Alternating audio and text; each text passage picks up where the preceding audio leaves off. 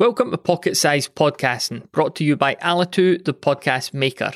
And on this episode, we're talking about the case study method when it comes to creating shareable content. Case studies use examples of people doing things or events taking place. For example, a biking podcast might do a deep dive into how one rider prepared for and won a big tournament, or a football podcast might chronicle the journey of a team of underdogs from a small village who won a national trophy. You could almost think of it as a movie.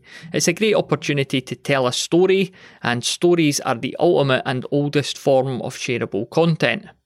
Try to answer questions like, what's their main motivation, what are their biggest obstacles, and what are they doing differently from everyone else? This is going to leave your listener feeling clued up, motivated, and inspired. For an in-depth look at creating shareable content, head on over to thepodcasthost.com/shareable.